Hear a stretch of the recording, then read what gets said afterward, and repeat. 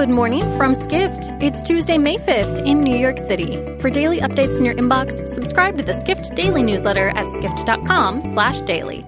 And now, here's what you need to know about the business of travel today.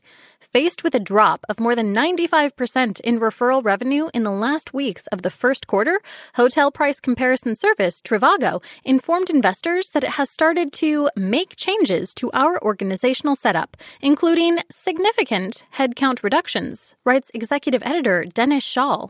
Other than chopping jobs and reducing costs, Trivago didn't specify what organizational changes it is making. Referral revenue comes from the clicks Trivago charges advertisers when it sends them leads for hotel or vacation rental bookings. In 2019, Trivago generated 74% of its revenue from Booking Holding and Trivago's parent company, Expedia Group. So it's clear these two companies virtually turned off their advertising spend. Trivago notched a small profit, roughly $18.7 million in 2019, but was already struggling heading into 2020. In a letter to shareholders last week, Trivago said it reduced its advertising spend to an absolute minimum because of the coronavirus-driven drop-off in demand. Next, events can certainly overtake optimism as shown by the sharp strategy shift since January for Despegar, the largest online travel agency in Latin America. Despegar has been counting on closing the acquisition that it first announced in January of Best Day, one of the largest travel agencies in Mexico, for $136 million.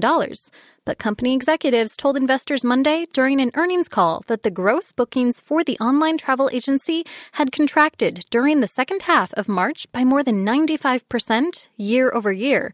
That would be one big reason Despegar wants to exit from the Best Day deal, or else see significant changes to Best Day's valuation and the timing of payments, exec said, reports senior travel tech editor Sean O'Neill. Finally, as a hedge to its passenger business, Minneapolis-based Sun Country Airlines announced an agreement in December to fly 10 dedicated cargo aircraft for Amazon. With cargo demand soaring, that's looking like an auspicious decision. Sun Country, an ultra-low-cost carrier, expects to fly its first airplane for Amazon Thursday, with 9 more coming by midsummer, the airline's CEO, Jude Bricker, said in an interview. Operating freighters is a serious undertaking.